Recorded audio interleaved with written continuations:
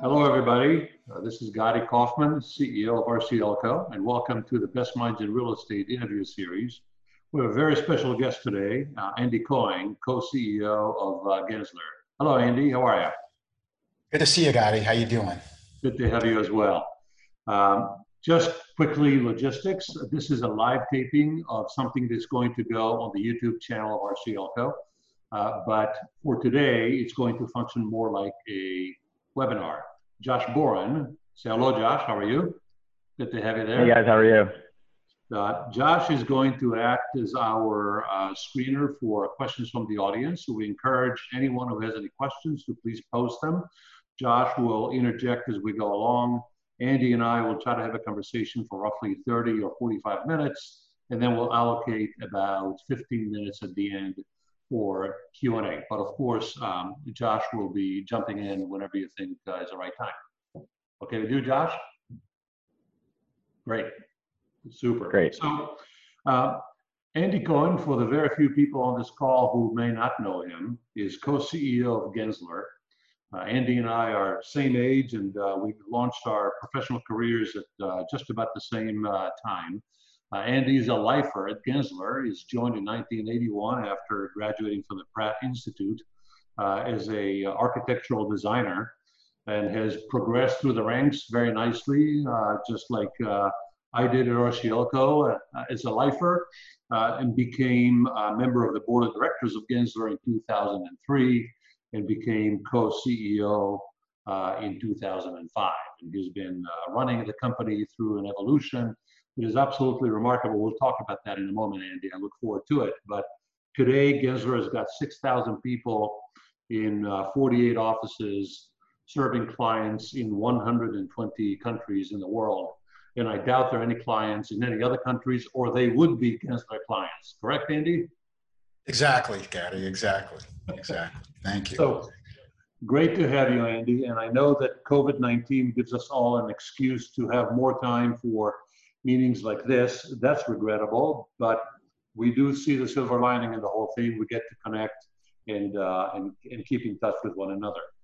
I invited you, Andy, because I wanted to chat with you about your career in the evolution of Gensler, which I think are very closely linked to one another, as an expression, as an example of how innovation, creativity, and thought leadership can inform strategy and evolution of an organization from what it was 40 years ago, a relatively small local company, to a global organization that continues to exercise and produce creative solutions for real estate architecture and planning. So that is what we wanted to do, but perhaps before we launch into it, you might want to give us a little bit more on your background. How did you come to be who you are and what you are?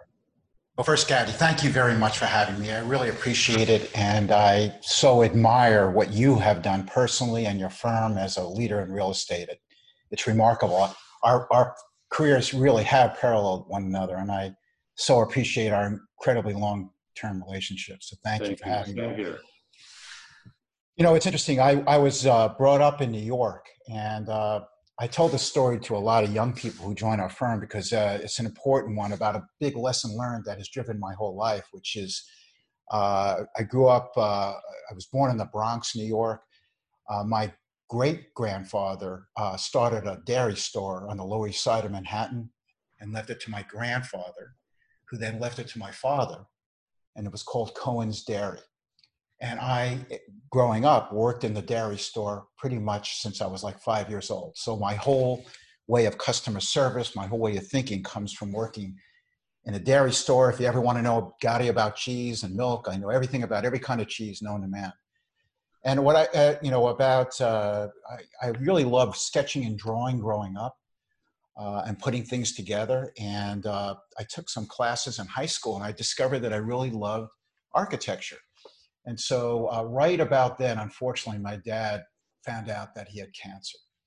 And we had a decision to make as a family. And the decision was, do I take over the dairy store or pursue my career in architecture?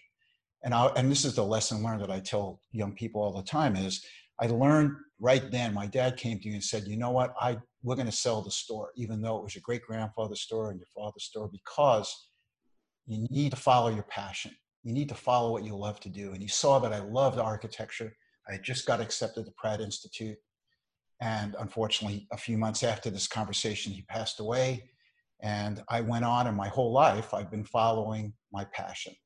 And to this day, I always say all the time, I love what I do every day. So if you follow your passion, I tell this to my kids all the time, if you follow what you love to do, if you follow your passion, you can accomplish anything in life.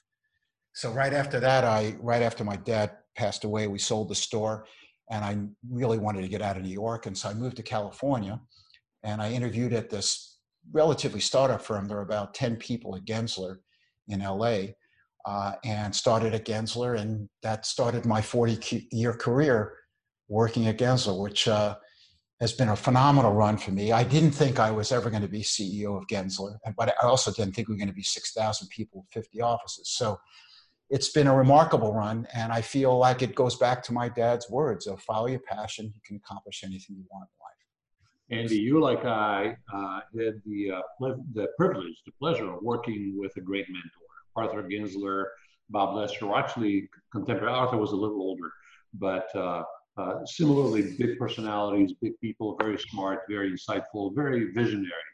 How did it come to be that you ended up on the path for leadership? What role did Arthur play in that evolution and development? Yeah, Art's an amazing leader and an amazing man, and he started our firm, believe it or not, and he was always looking at things differently than other architects and designers. So he started our firm in 1965, so we're 55 years old as a firm, looking at buildings from the inside out, from the human experience. And by looking at it differently, at the time, no other designers were looking at the human experience for designing for people, and Art looked at it that way. And that's what spurred the firm on, starting as an interior design firm. And then when I joined the firm was just starting to get into buildings and airports and other types of structures. And Art's philosophy of looking at the world differently, looking at how you can improve human experience, really spurred me on in my career.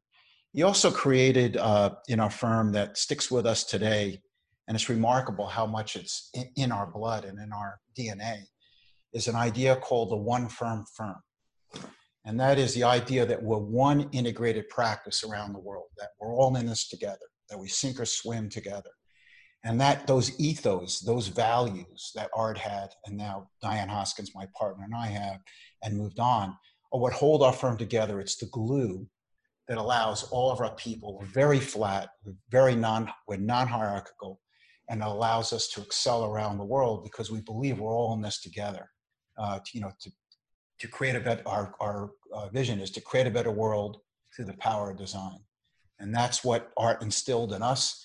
And we continue, we're now the second generation of the firm, and hopefully on to the third generation of the firm. That's an amazing story. Very much mirrors the kind of values that Bob Lesser instilled in us as we were coming in. He started the firm at about the same time, 1965. I don't know if you knew this, but Bob Lesser did have an architectural career first. He was a master's in architecture from Cal, came back to LA, started his own architectural firm in the late 50s, sold it in the early 60s, and then got into this business, the consulting business, but brought with him the sensitivity to precisely the same set of issues, that design is not about aesthetics, it's about the living experience. It's not what it looks like, it's what it lives like as a home, as an office, as a park, as whatever. And those values, today I still get chills because 40 years later, this is what we try to instill in our young people. And the second lesson, the one of one firm, that was the one that we had to come by the hard way. We went the other way and then came eventually about 20 years ago to the solution that one firm is way better than a profit center oriented collection of offices. Exactly. So congratulations. So, with 10 or 20 people in 1981 or 2 when you joined the firm to 6,000 people, yet perpetuating across 6,000 people, 48 offices, this culture of innovation, of thinking about design forward, thinking about the living the experience of the customer, of the user, the tenant. How do you do it? How do you and Diane keep that culture alive and keep that message vibrant? By having phenomenal leaders. I mean, over my 40 years, many people in our firm have been with our firm 10, 20, 30 years in the firm, combined with incredibly fresh talent that joins our firm and moving our vision. And every 10 years, we focus on the next 10 years. In fact, we're in that strategy right now. We're in 2020, we're focused on 2030 and what the world's going to look like 10 years from now.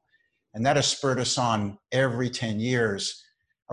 Ironically, around the time of the recession is the time, as we know, in 2009, 2010, that was a great recession. Right. We created a vision for 2020. Now we're creating a vision for 2030. So we're always focused on the future. We're always focused on collaboration. In our firm, we have 2 or 3 leaders in every single leadership role in our firm. And we do that because we believe that 1 + 1 = 5, that when you have great leaders, everyone has aces and spaces. You're great at some things, Gadi, and not so great at things. I'm great at some things, not so great at things. But when you put leaders together with different aces and different spaces, that creates a dynamic leadership model that works, and it works around the globe. So we have 50 offices, we have 100 office leaders, two office leaders in every single office. We have 26 practice areas. We're involved in office buildings and airports and retail centers and hotels and all the different types of residential, all the different types of uses in real estate. But we have 2 leaders in those roles. And that allows us to collaborate around the world and frankly, get more leverage around the world with our client relationships, with our key client relationships. That's really spurred us on. I think the second thing is that we're, as you said, we're really focused on the future and how design has a unique and profound role, really unique, profound role, and make a difference in the world. Every day our firm impacts millions of people's lives, how they live, how they work, how they play, how they're educated, and surely right now about health and wellness, which I'm sure you're going to ask me about, Right. Health and wellness. And so, those ethos around the human experience, we're focused on the human experience, and the future of those areas is what we're all about. It's an awesome responsibility to have. And I will never forget when 1984, I think it was, when the Delta terminal at LAX opened up. And I've been traveling obviously like you and everybody else a lot. And I walked into that building for the first time and I said, wow, this is amazing. This place is going to live for a long time. It's timeless. And this is now 36 years later. And that terminal continues to be the most vibrant at LAX, with the exception of the international terminal, which I think you have designed as well. Thank you.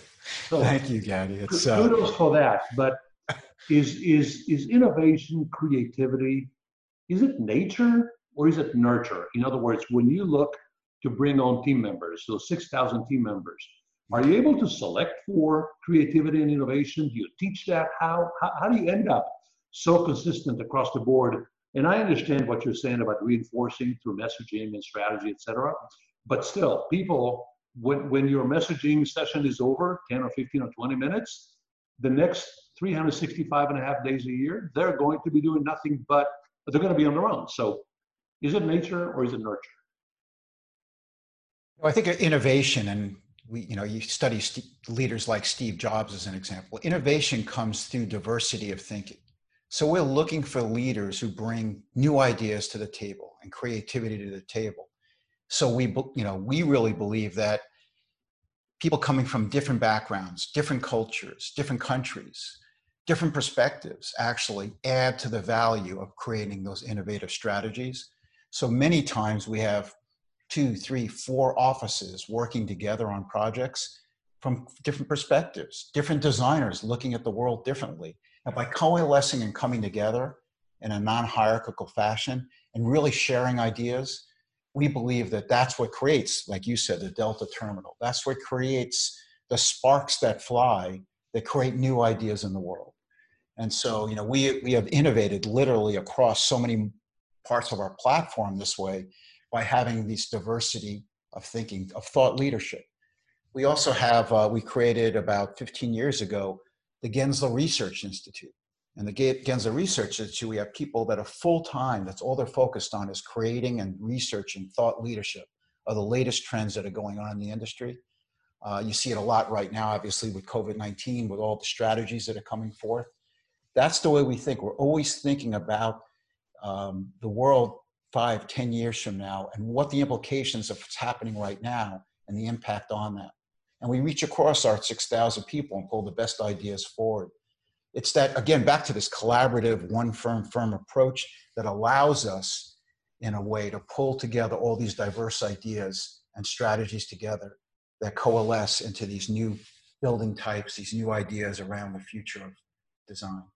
In itself, the fact that you have the Research Institute, the fact that you do thought leadership is unique. In architectural firms where you think, you know what, great designers design great buildings and win awards and that's that. But that's not the way you think about it. So that's one evolution, clearly. What else has changed over the last 40 years? Kind of some of the bigger changes at Gensler that may explain how you got to where you are.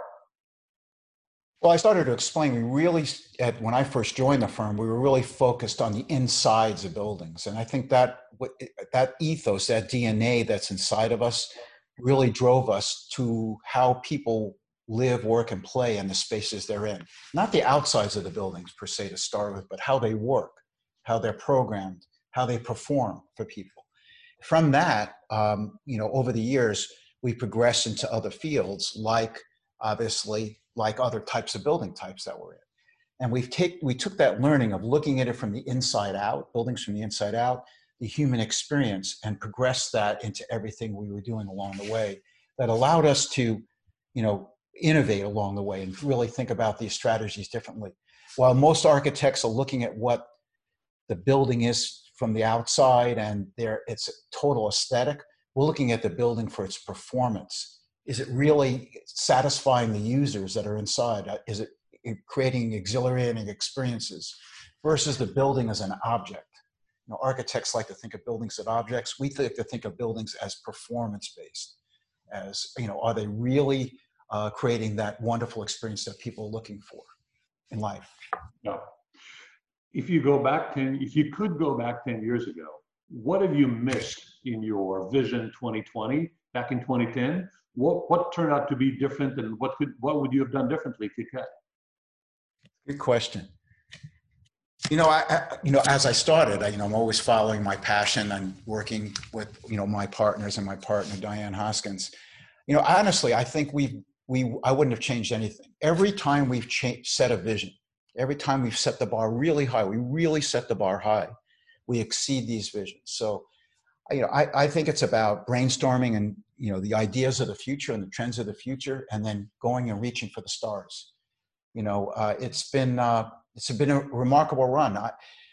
There are things that I would have never predicted in my career. I think I was mentioning to you this before, like I would have never predicted COVID-19 and the pandemic hitting us right now.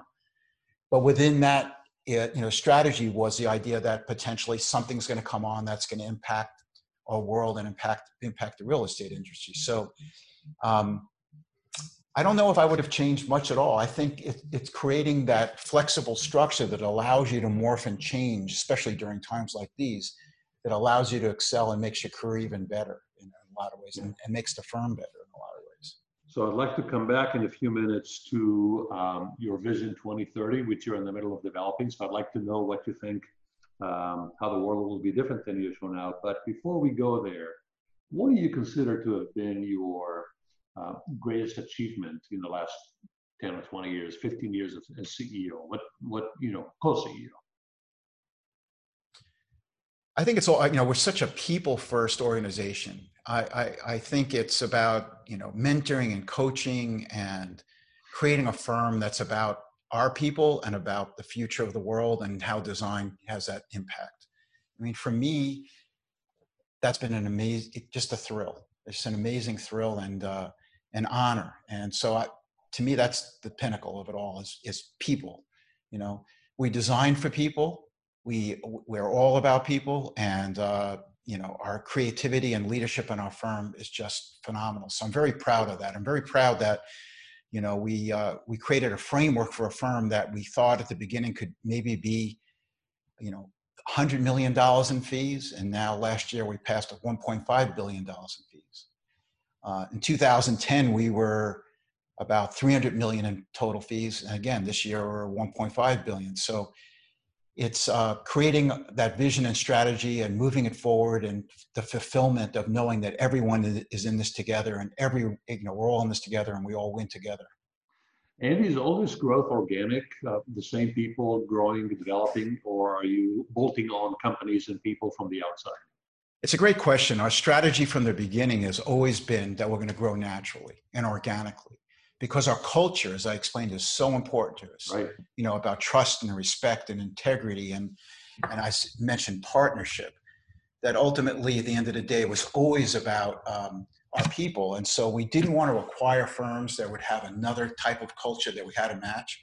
It's been hard. It's been harder than acquiring other firms. When you acquire firms, it's easy to pick up other types of work or other offices.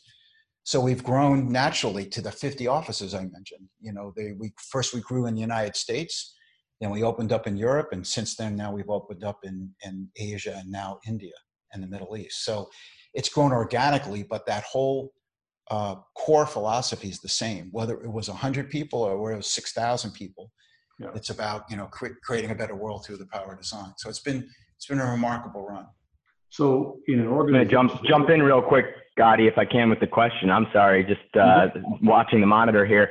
I think Andy, you talked a lot about that expansion, the different cities you're in. I think one of the biggest growth factors, or at least a big change here in Los Angeles, was the move in the last decade to downtown, and Gensler really kind of being one of the first major employers to kind of make that shift. And it almost seemed like it coincided with LA growing as well.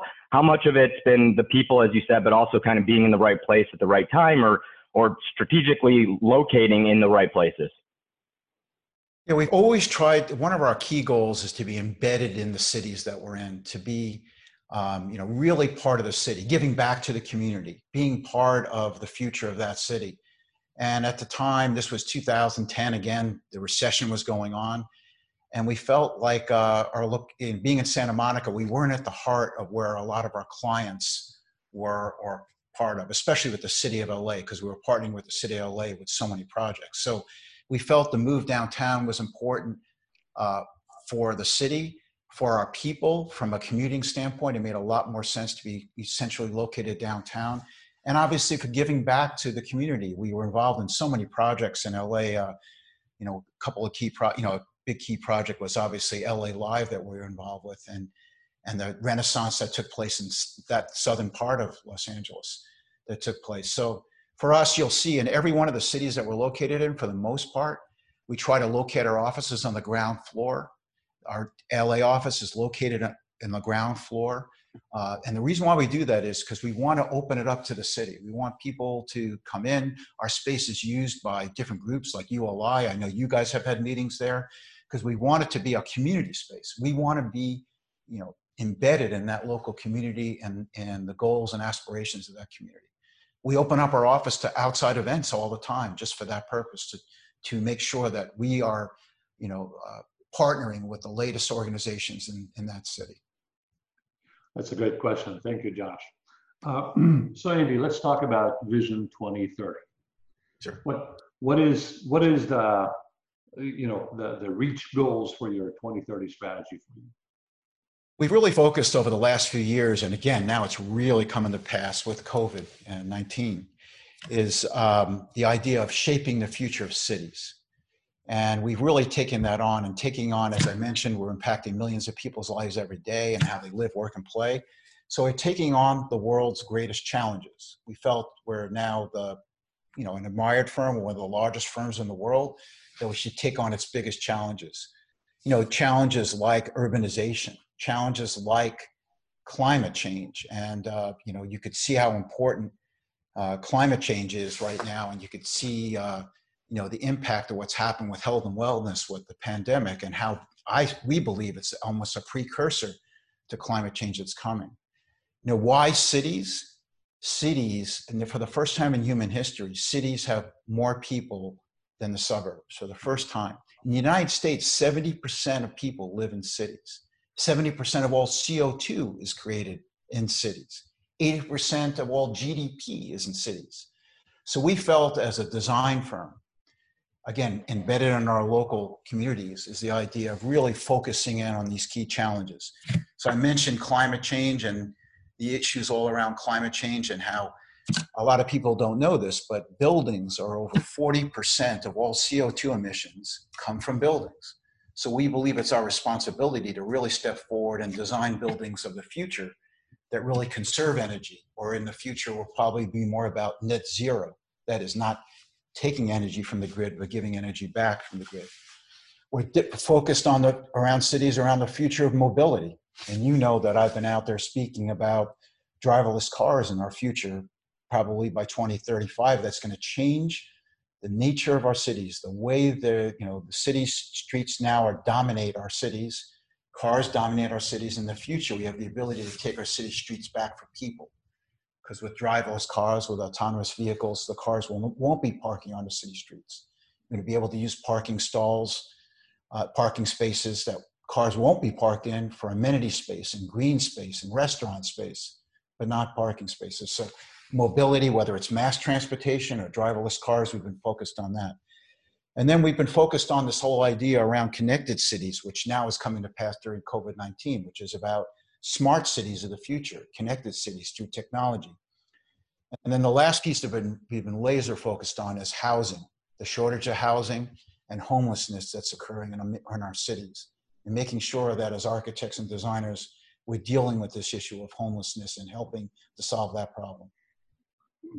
Andy, one thing you didn't mention is what became vividly apparent in the last few weeks, and that is inequality and the implications of it. And how in 2030, how all the factors that you described conspire, but also are compounded by what's likely to be a higher tax environment, possibly a defunding and maybe a successful reinvention or not of police and public safety, and certainly most likely rising inequality from income and opportunity point of view. I don't know that an architect has the responsibility to solve that, but as you think about 2030, how does that play into the overall strategy that companies and organizations ought to have, and what you as a planner and a visionary for the future can inform? Well, as I said, our goal, one of our key vision, is to redefine the future of cities. So certainly equitable cities is really, really important. And our firm is really focused on that right now. We're focused not only internally within our firm, of focusing on recruiting and mentoring the best of every community, obviously the best of the Black community. We have a great program with universities called NOMA, where we're recruiting and mentoring and coaching great students that are coming out in the Black community. But as importantly, as internally as externally, and that's with, as I mentioned, we're embedded in our local cities. So we're working in specific areas of the city where design can make a difference to people, where design can change communities, where creating live, work, and play environments, mixed-use environments, can really, massively change the perspective of people that live in that city. And so, and it's all cities are made up of every type of demographic, and so we believe in designing cities for everyone, for the demographics that exist in that city. So we're laser focused right now, for example, in Los Angeles, in South Central Los Angeles, on bringing along great projects that will change the lives of people. And then back again, we're really focused on creating scholarships for Black students and so forth that can come into our firm and really, really excel. So I could tell you our firm is so focused, because we're so focused on cities, we're focused on that equitable future. And I also mentioned the diversity of our thinking, which is so important. So we encourage, people from around the world, from different ethnicities, from around the world, from different cultures, to contribute to the innovation that we're creating around the world. With all sincerity, I really appreciate those efforts, and I really admire you for taking the initiative and being as committed to these issues and topics. It doesn't help solve what I believe to be a fundamental challenge in advancing these topics, and that is cost. You know, everything that, not everything, but most of what you do involves development or substantial redevelopment of existing underutilized facilities and spaces, but that's expensive. And just the cost of doing business, before even accounting for red tape and regulations, just the cost of doing business for hard construction cost puts almost everything out of reach for the average person, let alone somebody below the average income. So are you collaborating with others who are thinking about fiscal solutions, political solutions, so you can come up with physical solutions, design solutions for these problems? I can give you lots of examples of how we're working on trying to create really cost-effective design. So an example of this is we're working on low-cost housing, where it could be pre-manufactured housing, you know, where it comes out already assembled in place. We're working on homelessness housing right now, where we're trying to drive down the cost of homeless housing to the absolute minimum that would provide a great quality of life for a homeless person, where, you know, we're creating these prefabricated units that come together that could be multiplied out and solve the problem. We're in the middle of that right now. There's so many ways within design that we can create efficiencies that help to solve these problems. It's not always about the high cost solution. It's supposed to be the most efficient solution. Right. And frankly, the way of leveraging design to try to solve these problems. I really believe, for example, in housing, which is so important today, that we have equitable housing, that we have cost-effective housing that's done in a way that is not only economical, but also improves the human experience, that creates great public spaces for people to gather on, or green spaces.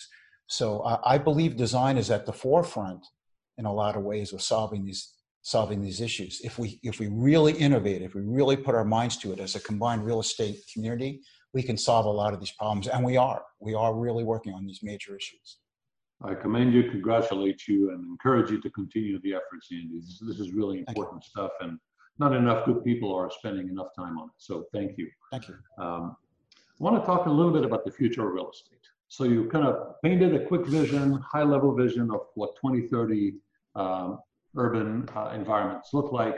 You talked about the challenges of urbanization, climate change, mobility, connected smart cities, and of course, the housing, especially affordable housing and homelessness. So what is your advice to developers, owners, operators, and investors? And let's kind of take it segment by segment. What about office buildings? What, if you are in that business, what's your advice to players in the business? Well, my advice today is a lot different than it was 6 months ago, because I think that with the coronavirus, it's really impacted how we're looking at that right now. We're doing a hell of a lot of research around that. We just came out with our recommendations around the reentry back to office, and using that as an example, but it really is an example with coronavirus of all different types of building types today. With the office, what we've developed is a way of creating a kit of parts for reentry that makes sense for people to be safe within the office.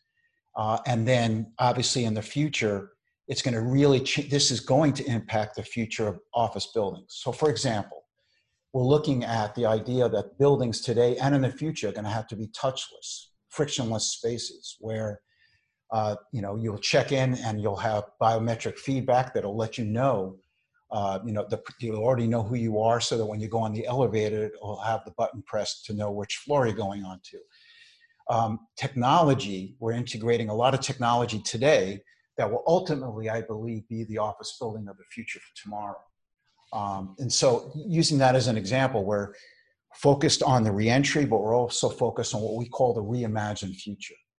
So I'll use an example of, office space. The pendulum had swung so much to open office plan. And one of the biggest issues we're dealing with right now with coronavirus is the open office plan because of the distancing that's going to occur.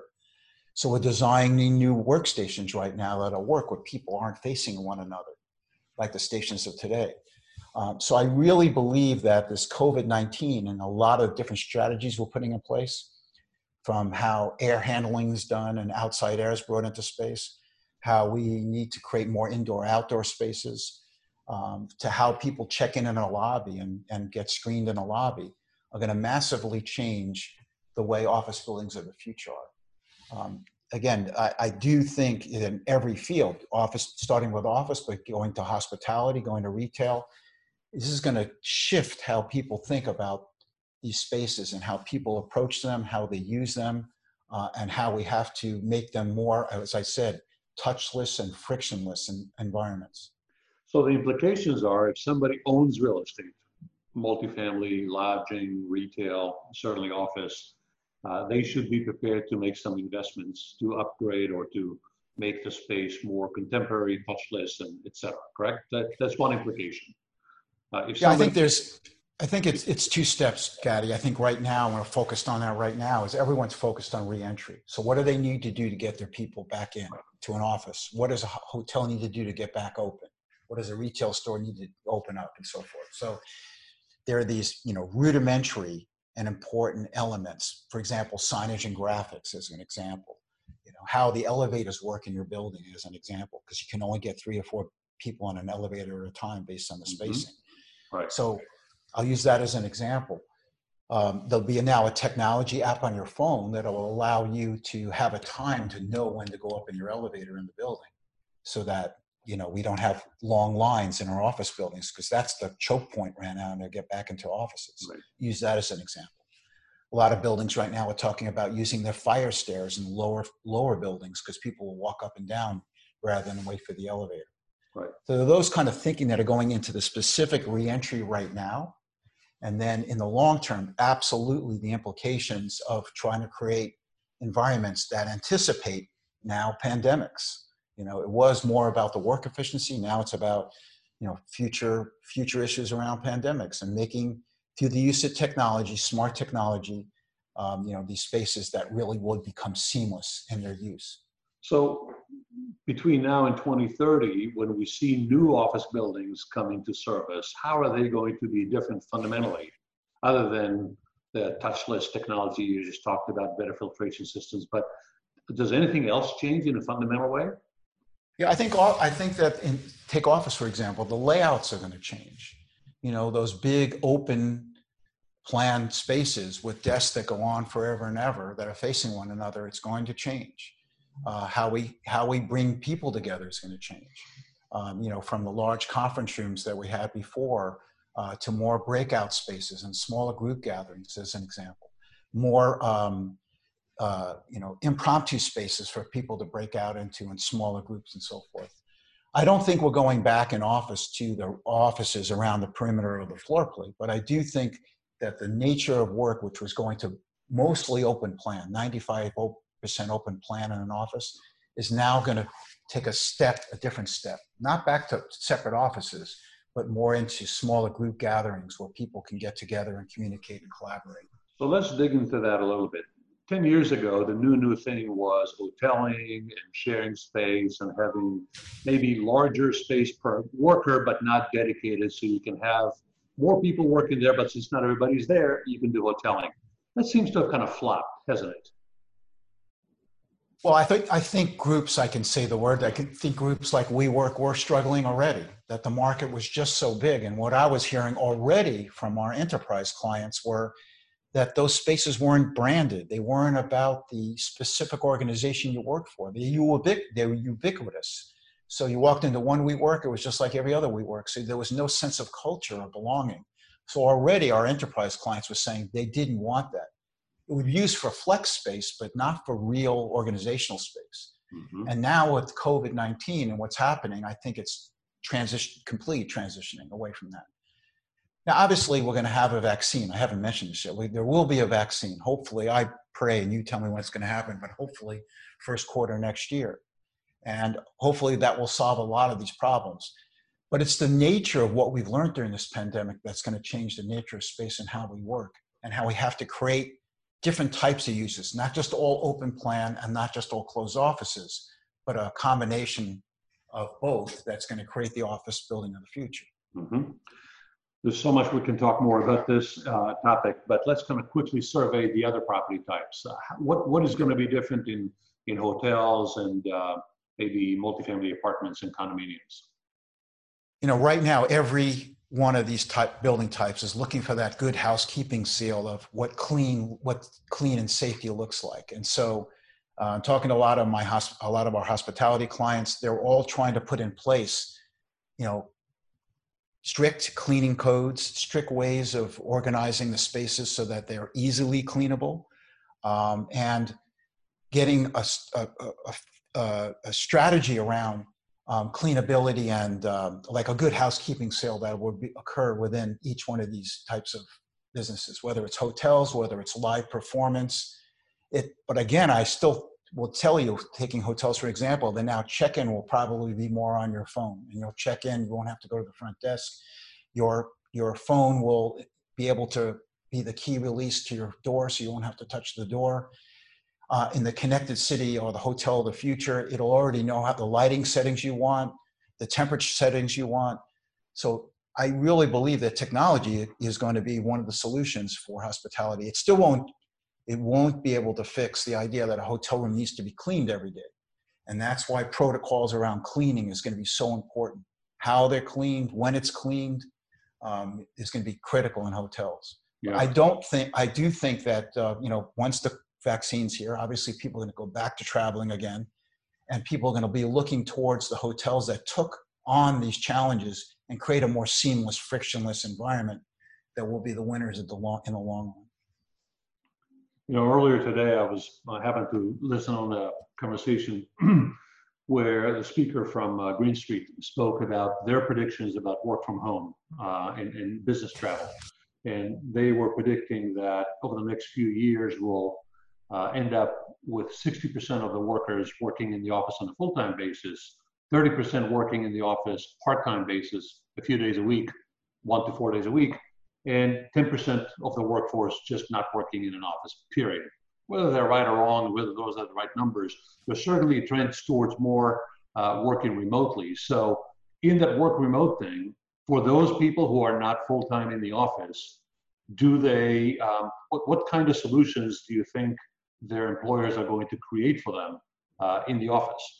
I'm glad you raised this. This is something that we're really focused on and really researching a lot. And I disagree with the first part of the statement about whether 60% of people are going to be working from home. There's statements right out there right now in real estate saying 100% of people are going to work from home. We just did a work from home survey for 5,000 workers. And what came back was that 50% of the workers want to go back to the office now. And those 50% are made up of a lot of millennials and Gen Z and Gen Y. And those Gen Z and those millennials right now are at home. They have children at home. They have parents at home.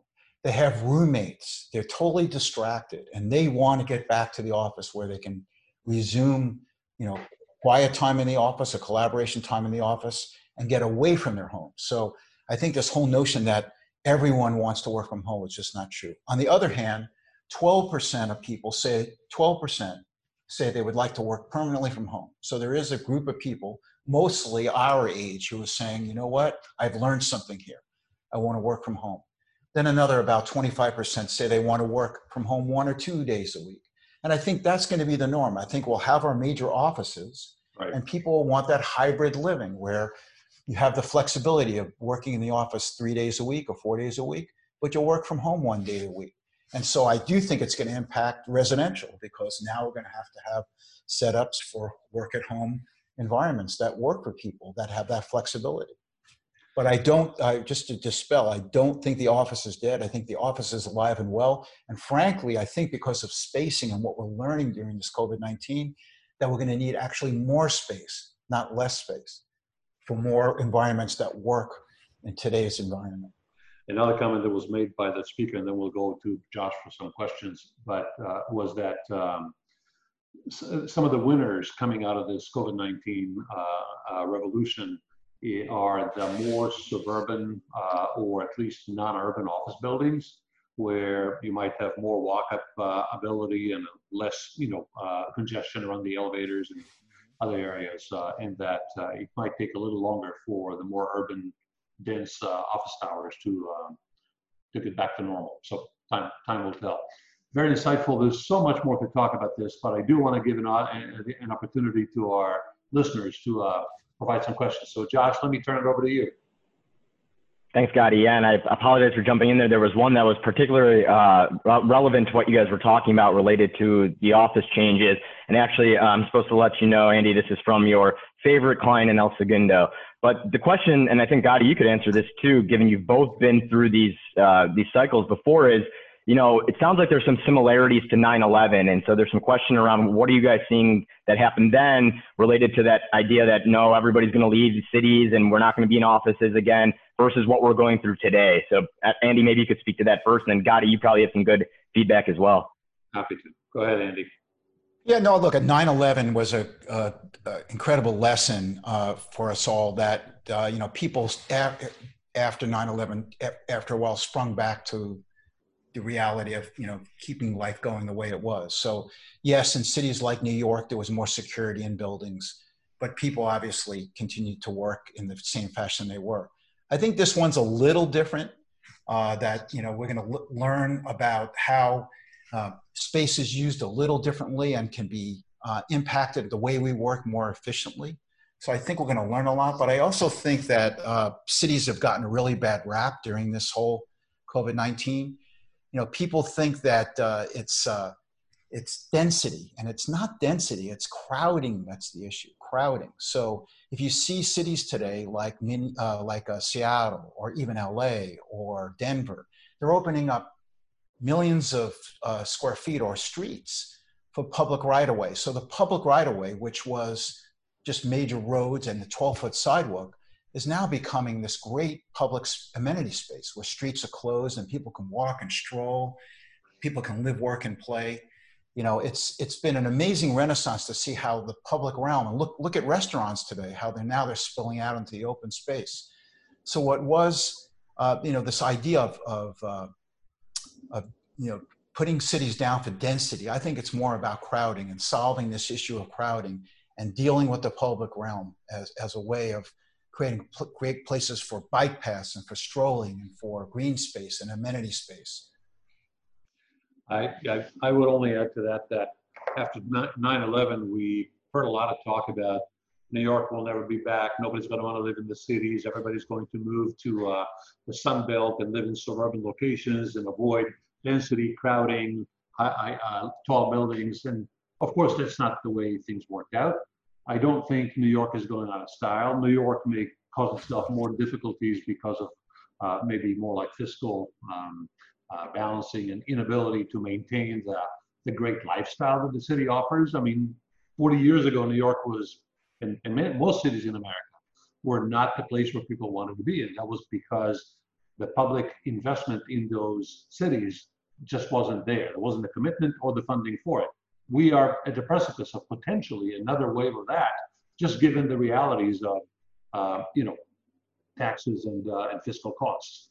But I do think that some people will want to have more suburban locations and urban locations. I think it'll be a hub and spoke kind of system.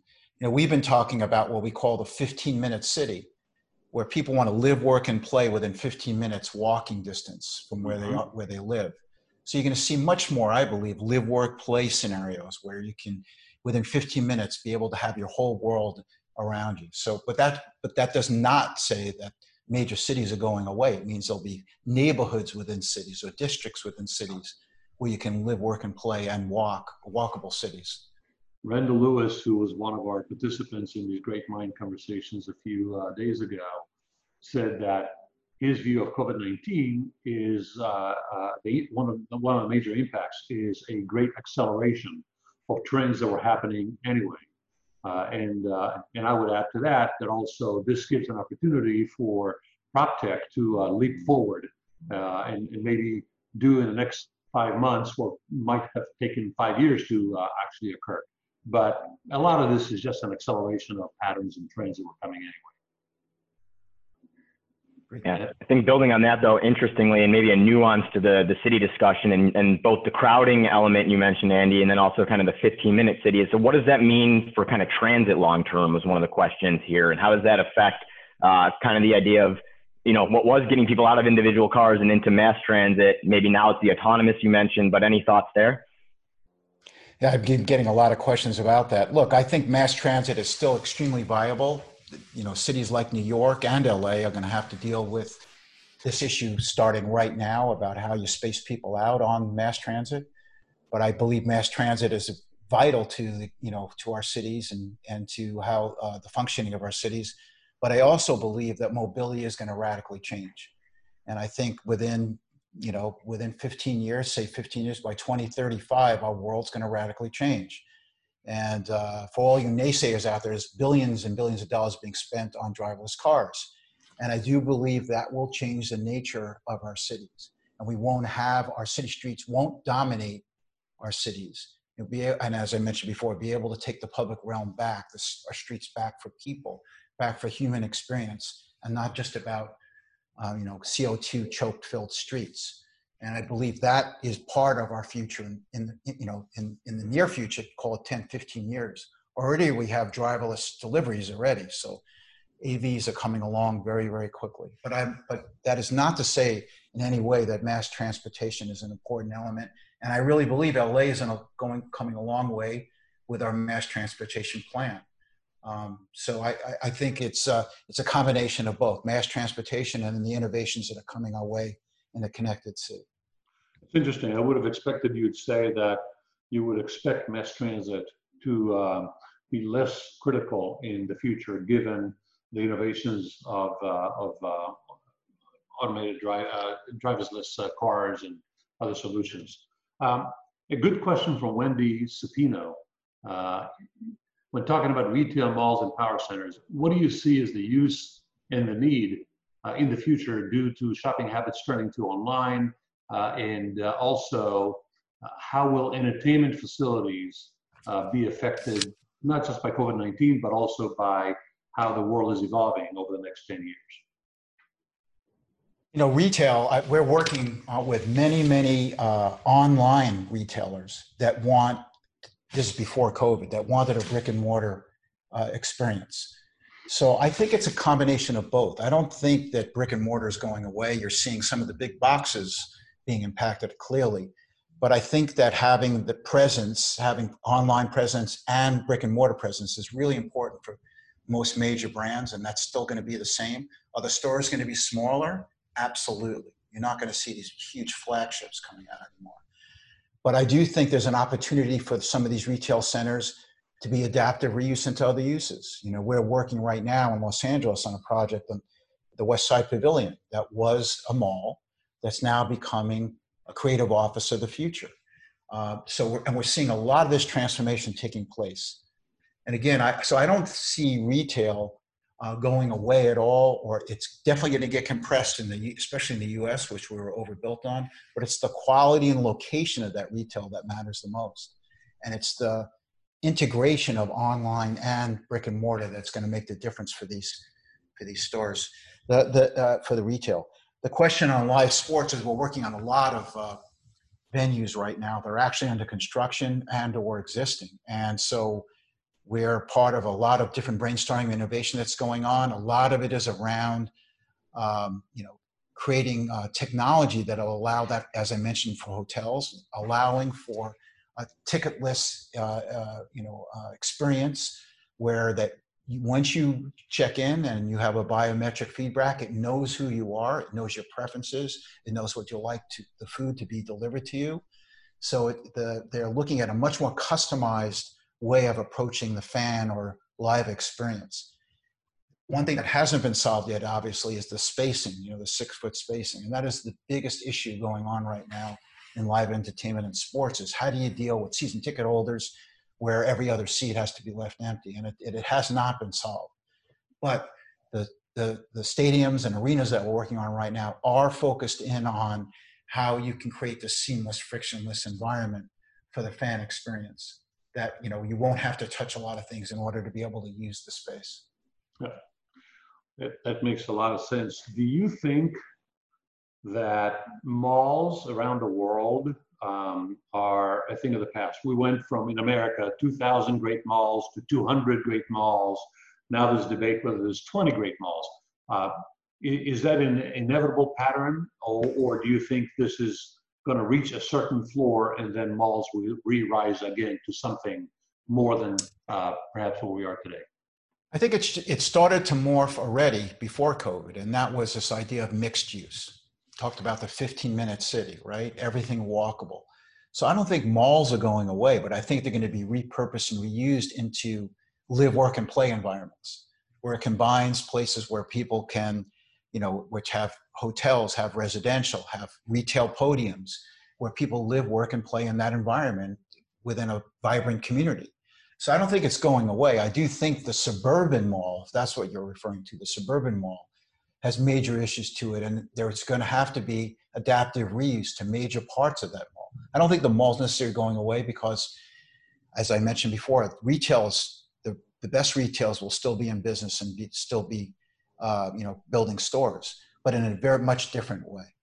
But I do believe mixed use is really, really part of that answer, that solution. So I can certainly see that, but a proper mall to survive needs about 1 million visitors per month on average. So, you can build a lot of hotel rooms, office buildings, and apartment towers on top of a mall or on a mall site, but that's not going to generate 1 million visitors per month, right? So you still believe that those destination visitors will come to those malls that are in the right settings. If in the right location, and many aren't in the right location, but the ones that are, within that, 15-minute, 30-minute or 30-minute drive, let's say, that are strategically located, that have the right mix of tenants, which is really important. The mix of tenants are really important within that mall. It'll do really well. But I do also think that along with these malls, we're going to have a lot more housing around those, more population that's going to use it on a day and night use, not just one visit at a time. So we agree. We work with, I suspect, pretty much every major mall owner in America on what can we do with excess development rights or the possibility of, I'm sure you are too. So exactly. We're planning many of those out parcels right now to densify and to fill those niches in, midweek as an example. How do you deal with midweek versus weekend, peak hours, and so forth. And also the reuse of the emptied out department store boxes, which are happening more and more. Josh, any other questions before we wrap it up? Yeah, I'll give you one, and then we'll finish on a fun one. But we've talked a lot about technology and kind of what it's going to do to the end user experience. But one thing we haven't really touched on, Andy, is how it's impacted your guys' business today. I mean, in terms of even things like contracting or BIM or modeling, a lot of the things that you typically often are doing as an architectural firm. Have you guys found using technology has been helpful? It's been a struggle. What's sort of that been like at a large firm like Gensler? It's been incredible for us, actually. And actually, we have offices in Shanghai and Beijing and Tokyo and Hong Kong. And so when COVID hit China, we knew before everyone else that we had to get all our drawings up onto the cloud. And so we really rushed over those 3 months from January to March, getting all our drawings up on the cloud to be able to deliver seamlessly for our clients. And BIM and all the great technologies we're using have been phenomenal in this medium. My firm was already working in this medium already. In fact, for me personally, because we have 50 offices around the world, I was on calls like this probably half my time anyway. So we were very used to it. But the idea of all the technology on the cloud and the ability to deliver seamlessly around the globe for our clients in this medium has been amazing. I mean, we're doing virtual reality 3D tours in this medium for our clients. I have calls every day where I'm talking with Saudi Arabia or I'm talking with China or Singapore. And what's been amazing for us as a global firm is it's now become so seamless that clients' expectations are that we can deliver anywhere in the world and that you can deliver it right to their desktop. So it's been phenomenal. All the buildup of the technologies that we've been working with over the years, this COVID-19 has forced us to deliver it seamlessly, and it's worked famously for us. And I'm so proud of our teams. On some calls we're on, we have 5 offices, 10 offices on a call. We have, 50 little pictures on a screen. And in the middle of the screen is the rendering of the project. And our clients are located in 3 or 4 different countries. And it's an amazing experience. It gives you chills to know that we've progressed this far in our field. And now we're moving towards the next iteration, which is going to be able to deliver 4D for our clients. And by the way, I should even mention for those of you who have projects under construction, we're able to, with an iPad, be able to beam conditions in the field out to the people at home to be able to solve problems under construction. So even construction sites have worked much more seamlessly this time. We've been able to keep projects moving along. Great. One last one, and I'll throw it to. Go ahead. I was going to give it to Gadi to end, but just to bring it back full circle, going back to the dairy shop, you mentioned you'd tell us your favorite cheese. So that's the last question. Oh gosh, every cheese. That's my problem. I eat too much cheese. A great sharp cheddar cheese is unbelievable. When you get the right cheddar cheese, it's unbelievable. Thanks for asking that question. Whoever asked that question. We'll have to do a cheese tasting evening. Andy. That'll be fun. Absolutely. Let's do it. Alex Rose did comment that while the technology enables the communication and transfer of information and collaboration, nothing beats sitting in the room side by side, face to face, and having an in-person meeting. I totally echo Alex, and I've been in many meetings with Alex, and I couldn't agree more with him on that. And that's why I believe, again, back to the office again, why the office is not dead, because we can have meetings like this. And by the way, we're all home right now, so we all know we can contact everyone. The minute we start going half back to the office, right, it starts to falls apart. But the one thing we lack on a meeting like this is that moment when I'm asking you about your family or how you've been or your experience of life. Right now, we're living in a world of half an hour, hour-long meetings, and then we're on to the next one. Right. And it's that ubiquitous, in-between time that makes all the difference in the world in collaboration and, incredible relationships. It's hard to build a relationship on a video screen like this.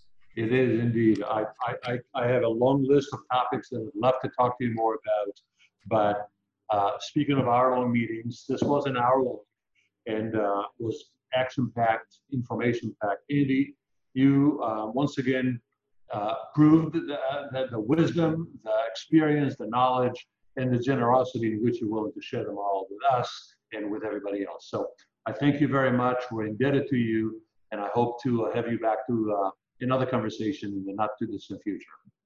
Gadi, kudos to you for putting this together. Really, congratulations. And thank you for all of your leadership in real estate and in our community. Really, really appreciate it. Thank you, Josh. Really appreciate your leadership. You're too kind. So long, Andy. Be well and be safe. Bye-bye.